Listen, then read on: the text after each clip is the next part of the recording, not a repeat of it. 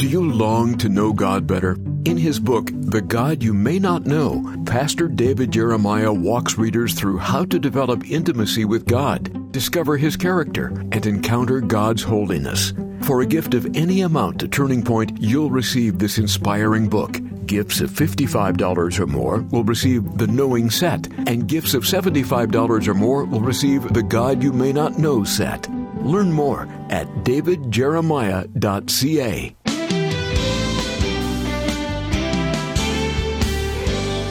The more of life's violent storms you experience, the more you appreciate those rare seasons of smooth sailing. The highs and lows of life are the focus of today's Turning Point, as Dr. David Jeremiah looks to the Psalms for insights on how you can rely on God to get you through them. From When Your World Falls Apart, here's David to introduce today's message, Life's Ups and Downs. Well, every psalm has its own personality, as does Psalm 30, which is the psalm to which we turn today. Once again, these are psalms that God used to encourage my heart when I was going through cancer, and I actually was so excited about the truth of these psalms that I wrote a book, and the book was based upon these psalms. The original title of the book was The Bend in the Road. Later, the publisher changed the title of the book to When Your World Falls Apart, and it is one of the best-selling books every year at Turning Point. You know why? I'll tell you why. My father once told me this when he was coaching me on preaching. He said, David, if you preach to broken hearts, you will always have an audience. And he was absolutely right about that, because every week when I stand up to preach and look out over the thousands of people who come to Shadow Mountain, I'm aware of just a few, but I know they represent many who've had a tough week. Their hearts are broken. Their lives seem to have gone astray.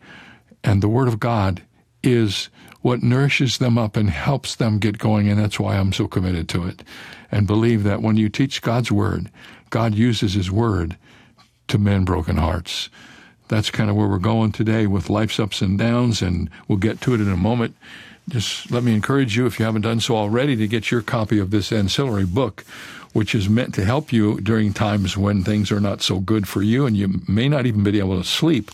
I've seen all the sleep commercials on television, and actually Don and I tried a couple of them, and they don't work. I hate to say that, but if you're having a busy time and you're trying to sleep, I don't know of anything that makes it easier for you to sleep than have the Word of God flowing through your mind and washing over your soul. So we have 100 readings that were written specifically from the Word of God to comfort you and to bring peace to your heart just before you go to sleep at night. And they're all beautifully designed and in a beautiful gift book called Sleep on This. It's got a padded cover, and each of the readings is accompanied by a QR code that makes it possible for you to have somebody else. If you're so tired you can't even read it, well, just put it on your phone and they'll read it to you, and then you can sleep.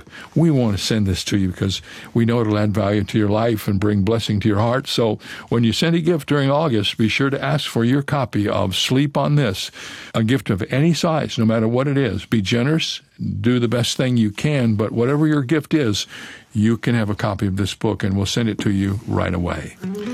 Let's get started with today's lesson. Seminary professor once chastised a student for turning in a sermon that had a very boring title. He was trying to teach this young man to be a better preacher, and he said to him, sermon titles have to be catchy, and they have to be relevant, they have to be engaging. So I want you to take this sermon and bring it back tomorrow with a new title that will grab hold of people and make them want to listen. Well, the young man wasn't exactly sure what he was being asked to do, so he said, how do I come up with a catchy title? Well, the professor said, it's easy. Just imagine that your sermon title is posted on a sign in front of your church. It's Sunday morning, and a big bus full of people has stopped momentarily by your sign. You want a sermon title so catchy, so compelling, that all the people on the bus will jump off of the Greyhound and run into your church. Just think of it that way, and I'm sure you'll come up with a great title. The student left to ponder the matter, and the next day he returned with his new title. There's a bomb on your bus. That'd get him into church, wouldn't it? If nothing else would do that. Sometimes as I look out at our world, and I'm sure you've had the same emotion, I wonder if we're not riding on a bus that's got a bomb hidden on it somewhere. If it's the cultural problems that we face, the moral and ethical problems that we face, but it seems like there's a heightened sense of concern on the part of people as to where this bus is going after all. I don't know how you relate to that, but the journey is filled with a lot of peaks and valleys. There's a lot of ups and downs, and it's not like some people expect when you become a Christian, that from then on life is just going to be kind of sailing on a cruise ship for the rest of your life until you ultimately sail into the harbor of heaven. Most of us have found out that the Christian life is filled with a lot of challenges, and there are a lot of ups and downs in the Christian life. In some respects, life is like a soccer game. It seems like you play hard through the entire game and never really score any goals. But then nobody else does either, so you don't feel too bad. You get kicked and bruised and knocked down, and you quickly get back up and into the game and avoid getting penalties as best you can, with the exception of the normal kinds of mistakes that are part of the game. And then the entire game is over, and it's ultimately decided by the flick of a hand in the goal, a mere deflection, one defining moment, and everybody says, that's the game. And you've played so hard for so long, and it came down to one defining moment in your life. And throughout the game, if you were like me, your emotions were rocketed from one extreme to another, from disappointment to exhilaration, from anger at what you thought was unfair and maybe unsportsmanlike conduct on the part of the other team, and then admiration of a play that was well executed. From total fatigue to the discovery of energy that you found them dredge up from somewhere you didn't know where. And it seems like that's the way life is, isn't it? It's a lot of effort over a long period of time, and it ends up being decided by one or two defining moments along the way. And all of us know that we're the product of the ups and downs of life. Psalm 30 is an honest expression on the part of the psalmist of life. That's why I love the Psalms so much. I find myself here. I find my emotions here. I find the things I have felt and thought of here expressed in ways much better than I could ever express them. The superscription over the psalm, if you'll notice carefully, says that it's a song at the dedication of the house of David. And that's caused a lot of confusion on the part of scholars, because the only house that David really built himself was his own house. That was built by Hiram when he became king.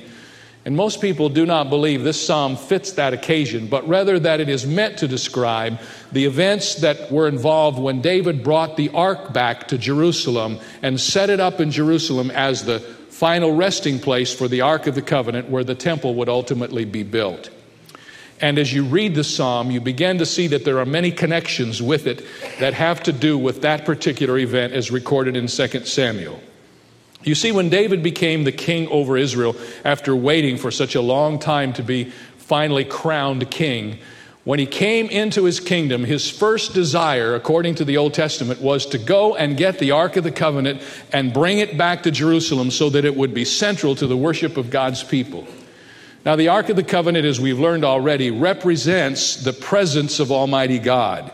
In the Old Testament system of worship, the Ark of the Covenant was that which represented the Shekinah glory of God, the presence of Almighty God. Now, I was reading again what happened when the Philistines got a hold of the Ark of the Covenant. Do you remember that? And the Ark of the Covenant went throughout Philistia, and everywhere it ended, there was all kinds of problems. And frankly, they finally got to the place where they didn't want anything to do with the Ark of the Covenant, and they sent it away. Well, for many years now, the Ark of the Covenant had not been at the center of Israel's worship. In fact, during the time when King Saul was in the office, the Bible says that during Saul's reign, nobody even inquired about the Ark of the Covenant. They didn't even ask any questions about it. But David knew that the Ark of the Covenant was central to the worship of Almighty God, and so it was his desire to bring it back to Jerusalem. And as soon as he became king, that was his intention. Well, unfortunately, he assigned this project to some of the people in his kingdom who weren't very well studied in terms of the Old Testament law. And if you read the story in the Old Testament, you'll discover that they went to get the Ark of the Covenant, and they didn't follow the instructions for moving the Ark of the Covenant, because in the book of Numbers, there are detailed instructions as to how this piece of furniture was to be moved. They thought the most convenient way to get it from where it was to Jerusalem was to put it on an ox cart and just take it on down to the city. Well, that was not the way you were supposed to move the Ark of the Covenant. And on their way down, they came to a place called the threshing floor of Obed-Edom. And the Bible says that the oxen stumbled. And when the oxen stumbled, the cart kind of jolted. And a man by the name of Uzzah reached out to steady the Ark of the Covenant on the cart so that it wouldn't fall off. And as soon as he touched the Ark of the Covenant, he died right there on the spot. He was just fried in a moment. And the Bible says that David got angry. Now, I don't know why he would get angry, because God had said that's what would happen if anybody touched that piece of furniture in that way. God had told him that was the penalty because it represented the holiness of God. But the Bible says David was angry. In fact, he was so angry that his anger turned into fear. And in 2 Samuel chapter 6, verses 9 through 11, we read that David was afraid of the Lord that day. And he said, "How in the world can the ark of the Lord come to me?" So he would not move the ark of the Lord with him into the city of David, but he took it aside into the house of Obed-Edom the Gittite. And the ark of the Lord remained in the house of Obed-Edom the Gittite for 3 months. In other words, David was so bent out of shape over what happened and so afraid of what had happened that he said, just leave it where it is. I don't want anything to do with it. I'm not bringing it back to Jerusalem now. Let's just abandon this project and get back to other things. Well, the interesting thing about the story is that after the Ark of the Covenant had been in the house of Obed-Edom for about 3 months, word trickled back down to Jerusalem that everything Obed-Edom touched was turned into gold. Everything that he did was so successful because the Bible says that the Lord blessed the house of Obed-Edom because the Ark of the Covenant was present. And all of a sudden, David got renewed interest in getting the Ark of the Covenant back to Jerusalem. And so this time he went back and he studied the Old Testament law, and he found out how it was supposed to be done. And he went back and he got the Ark of the Covenant. And it tells us in 2 Samuel chapter 6, beginning at verse 12, that David went and brought up the ark of God from the house of Obed-Edom to the city of David with gladness. And so it was when those bearing the ark of the Lord had gone 6 paces that he sacrificed oxen and fatted sheep. And many scholars believe that it was at that particular moment that Psalm 30 was born. That David wrote that song for right there in that moment when the joy of the Lord was on him and the Ark of the Covenant was returning to its special place. Well, it was a glorious and exciting day. But I want you to just think back for a moment over this story I've just briefly told you and look at the ups and downs in David's life. He went from being angry and afraid to being overwhelmed with joy. He went from being mad at God because something he did in the flesh failed to being filled with exhilaration to the point where he couldn't contain himself. And I rather suspect that most of us have been on that up and down trail through much of our life. How many of you know that there are peaks and valleys, and sometimes the height of the wave, the crest of the wave, determines the depth of the trough that comes after it? Isn't that true? And you know, life is hard to navigate like that. We're going along trying to make sense out of it, and we just can't. And I often think about that as a pastor. I don't know of any career that you could ever sign up for, any position you could ever take that would challenge your emotional equilibrium more than being a pastor. You go from a party at night to celebrate somebody's anniversary, to a wedding the next day, to a funeral the following day, to the hospital, to people in trouble, and your emotions are all over the place. And I think that's much of what David was talking about. In fact, in the Psalm, and we're going to do this quickly, there are 5 contrasting experiences that are pointed out by the psalmist in the ups and downs of life. He begins in the first 4 verses and in verses 8 through 10 with the cycle from hurting to healing. We do not know exactly what was going on in David's life at this time because we have no record in the narrative that David ever had a serious sickness, but a number of his psalms allude to the fact that he experienced some sickness in his life that was nigh unto death. And here in the 8th verse of the 30th Psalm, we read these words which are the prayer of David about his own situation in life, a prayer for his healing. Notice the 8th verse of the 30th Psalm. I cried to you, O Lord, and to the Lord I made supplication. What profit is there in my blood? When I go down to the pit, will the dust praise you? Will it declare your truth? Hear, O Lord, and have mercy on me and be my helper. Now, the interesting thing is David's praying because he's sick, And he's arguing with God. He's saying, Lord, let me just plead my case with you for a moment. Why are you letting me be sick? And why am I almost dead? Lord, what profit is there in my blood? If I die, is my dust going to praise you? Lord, you let me die, you're going to lose a worshiper. I mean, that's kind of the argument that David is bringing before the Lord. What good is there? I can't do you any good when I'm dead, Lord. Why don't you let me live, and then I'll worship you and praise you? And the one thing you have to say for David's argument is, at least his argument was not totally self-centered as most of ours are. He seemed to be concerned about the glory of God, and he said, if you'll save me, I'll be one more worshiper who will bring honor and glory to your name. And finally, he gets a sense in his head, and he quits all this argument, and he just pleads to God for mercy. In the last verse, he says, hear, O Lord, and have mercy on me, and be my helper. And that's where we end up. And if you've ever been sick, or you've ever found out that you have something that is scary to you in terms of sickness, that's kind of the way you pray. Lord, you may argue with him about lots of things, but when you get right down to the end of it, you say, Lord, I need your mercy. Please help me. So he prays for his healing. And then in verses 1 through 4, we see the praise for his healing. For this is what happens after God heals him. In you, O Lord, I put my trust. I will extol you, O Lord, for you have lifted me up and have not let my foes rejoice over me. O Lord my God, I cried out to you and you healed me. Sing praise to the Lord, ye saints of his, and give thanks at the remembrance of his holy name. Now here's the picture. Wherever David is in this situation in his life, he has gone down almost to the grave. And he says, O Lord God, I extol you, for you have lifted me up. And the word lifted up from the Hebrew language is the same expression that's used for dipping a bucket down into a well and drawing water up out of the well. David has this picture in his mind, Lord God, you reached right down into the grave and you pulled me right out of the grave. I was almost gone. And the interesting thing is the word extol means to lift up. And so if you read the text that way, David is saying, I will lift you up, O Lord, because you lifted me up. I'm going to lift you up in praise because you lifted me up. And he begins to praise God for his healing. Anyone who's ever been through a life-threatening experience or a difficult disease knows that when God brings you back from that disease, you just can't ever wake up any morning without thanking him for the light of day. You can't get up any day without thanking the Lord for his goodness to you, to give you another day. And you see the colors differently, and you see the beauty of his world differently, and your heart is filled with joy for the renewed opportunity to be alive. In fact, this is what David says. He says, Lord, you healed me and you kept me alive.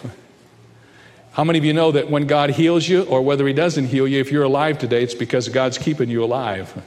And every day, whether you've ever experienced a threat to that or not, you should get up and look out at the world in which he's placed you and say, Lord God, thank you for keeping me alive. Through another day, through another night, I lift up my voice and my hands to you in praise for your goodness. Notice David has gone now from hurting to healing. And then notice the purpose for his healing, which is in the 4th verse. And we'll touch on that a little bit later. But he just says, he turns now and addresses the people. And he says, sing praise to the Lord, you saints of his, and give thanks at the remembrance of his holy name. When people have prayed for somebody who is sick and God raises them up, it's just as much their responsibility to praise God for the healing as it was for them to pray for the healing in the first place. And I know that for many of you, you've prayed for those who've been ill, but have you always been careful to give praise to God when he has healed them? Sometimes when the healing comes, the pressure's off and we forget. We're so careful to say, Lord, if you'll do this, I'll give you praise, but then we don't often do it. So David exhorts the people, sing praise, you his saints, and give thanks to God and remember his goodness because of his healing. Now you see, the first contrast is one of going from hurting or ill health to healing. And it's kind of a long way between the two. He goes, secondly, to another contrast, from hurting to healing and now from weeping to joy. Notice what verse 5 says. It says, weeping may endure for a night, but joy comes in the morning. From weeping to joy. Now, most of the time, weeping and joy don't go together. I've noticed one exception, and that is that sometimes women cry when they're happy. I don't understand that completely, but I've seen them say, I'm just so happy, and I'm trying to figure that out. I can't understand it, But most of the time, weeping goes with sadness and joy goes with gladness. And David now is talking about this big chasm that exists between the ups and the downs of weeping and joy. And you can experience those things in just a moment of time. You can be filled with joy one moment and in tears the next because the events change and things happen. I want you to notice two things about this little expression, this little contrast between weeping and joy. First of all, this is an everyday truth. This doesn't even necessarily have to come from the Bible to be true, but it is true. It's good common sense that when a person's going through a difficult thing, you can usually say to that person with meaning and not be false in doing it, you know what? It's not going to be like this forever. Just hang on. It's going to get better. Just hang on. You'll get through this. One of the great verses of the Bible, which has been a bit misinterpreted with this little phrase, but I like this misinterpretation. Some guy was asked what his favorite verse in the Bible was, and he said his favorite verse in the Bible was this, and it came to pass. It didn't come to stay, it came to pass. And that's kind of the way it is. A lot of people think, when you go through trouble, it's forever. But the Bible says, weeping comes in the nighttime, but joy comes in the morning. And it is true. This is an everyday truth. And I see this all the time as a pastor. Sometimes when we're paying tribute to someone that we've loved who has gone on to be with the Lord, and you look at the sadness in the faces of the family members and you think, it'll never, ever be all right with them. But then a year later or so, you see that somehow God has healed over the open wound and he's brought back some gladness and joy. I was talking with a pastor friend of mine just recently. They've just gone through some tragic things with one of their children. And his wife said, I looked at my husband the other day and I said, I wonder if we'll ever smile again. Some of you have been through hurt so awful that you've actually wondered if you'd ever be able to smile again because it hurt so much at that moment of time. But you know what? Generally speaking, God restores it and you move through that time of weeping and God brings back the joy. He just has a way of healing. But this is not just an everyday truth. This is an eternal truth. And I want to explain this to you because this is a precious thought. How many of you remember in reading the Old Testament account of creation that the Bible says something, if you think about it, that's rather strange? After describing the creative work every day, the Bible says this, and the evening and the morning were the first day. Now, what's wrong with that, class? Isn't that upside down? Isn't that backwards? Isn't it morning and evening is the first day? But in God's calendar, it's not like that. In God's calendar, He says it's the evening and the morning, and that's the first day. And you know what? There's a wonderful little practical thought there if you'll just grab hold of it. How many of you know that if you start the day the night before in the thought process, in the planning process, in the thinking process, the next day will always go better? If you sit down at night and read just a little bit from the Word of God before you go to bed and kind of look over the things you're going to do the next day and say, Lord, these are the thoughts that I have as I look at tomorrow, and just bless them. You know what will happen? You'll go to bed that night and God will organize those things in your mind while you're sleeping, and you'll get up the next day and the evening and the morning will be the day. I think it's important to start early with God, but maybe we should start even earlier. Maybe we should start the night before. But here's the precious truth about eternity. Right now, you and I are living in the evening time of life. But the Bible says there's going to be a morning that dawns someday. And all of the sorrow and the sadness and the difficulty that we have known in our nighttime of life is going to be all gone in the dawning of that new day when the Lord comes back. And guess what? When He returns, there's not going to be any more ups and downs. There's not going to be any more weeping and sorrow and difficulty and challenges. He's going to heal every hurt and take away every sickness and restore every blemish. And there is going to be joy in the morning. Amen. Amen. Well, thank you for joining us today. Maybe this is a program that God designed just for you. He does that, you know. Sometimes when I preach, people come and tell me that God used a message to change their life, and I can't figure out how the message I preached did that. But God took my words, and the Holy Spirit used those words to change the heart of the person who listens. And if you think that happens in my church on the weekend, just imagine how it happens over the many hundreds of radio stations that carry this program. And we just pause to say thank you, Lord, for caring enough about us to give your word to us, to encourage us every day. Tomorrow, part 2 of life's ups and downs as we finish the week together. I hope you'll join us at that time. Don't forget to check out the Caribbean Conference cruise at the end of the year, which leaves in December and comes back in January and bridges the 2 years.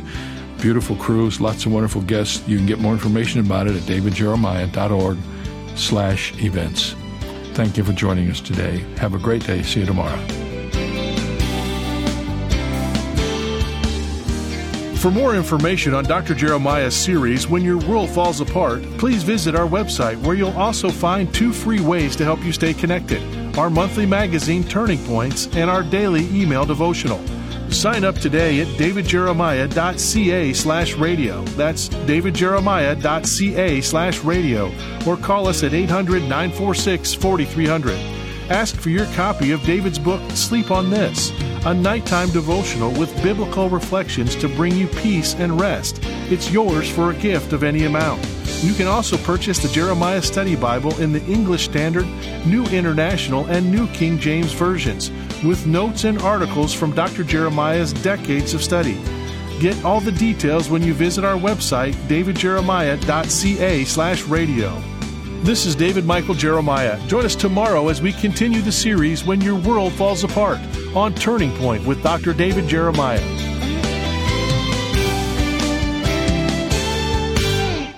In all we do each day, Dr. David Jeremiah and Turning Point work to make a global impact for the kingdom of God. But we can't do it alone. That's where Bible Strong Partners come in. These loyal monthly supporters form the foundation of Turning Point, allowing Dr. Jeremiah to teach the whole counsel of God. Partnering with Turning Point enables you to share in the eternal impact of this ministry, leading people to Christ through our media and printed resources, multiplying Bible teaching broadcasts, presenting the gospel around the globe, and strengthening the saints. In appreciation for your partnership, Turning Point wants to provide you with exclusive monthly resources and study guides, member-only communications, an on-demand library of study content, and so much more. Are you ready to see what the Lord will do? Let's expect to change the world together. Go to davidjeremiah.ca/BibleStrong to become a Bible Strong partner today. That's davidjeremiah.ca/BibleStrong.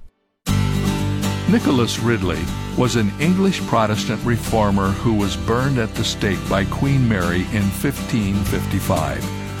On the night before his execution, Ridley's brother offered to spend the night with the condemned man to keep him company. Ridley said no thanks. He was planning on going to bed and getting a peaceful night's sleep. How's that for a lack of worry and an abundance of trust? What would you and I be doing if we were going to be burned to death in 12 hours? Hopefully we'd do what Nicholas Ridley did, cast all our cares upon the Savior who cares for us. This is David Jeremiah, encouraging you to get on the road to new life. Discover God's care for you on Route 66. Route 66, driving the word home. Log on to Route66Life.com and get your roadmap for life. Route 66. Start your journey home today.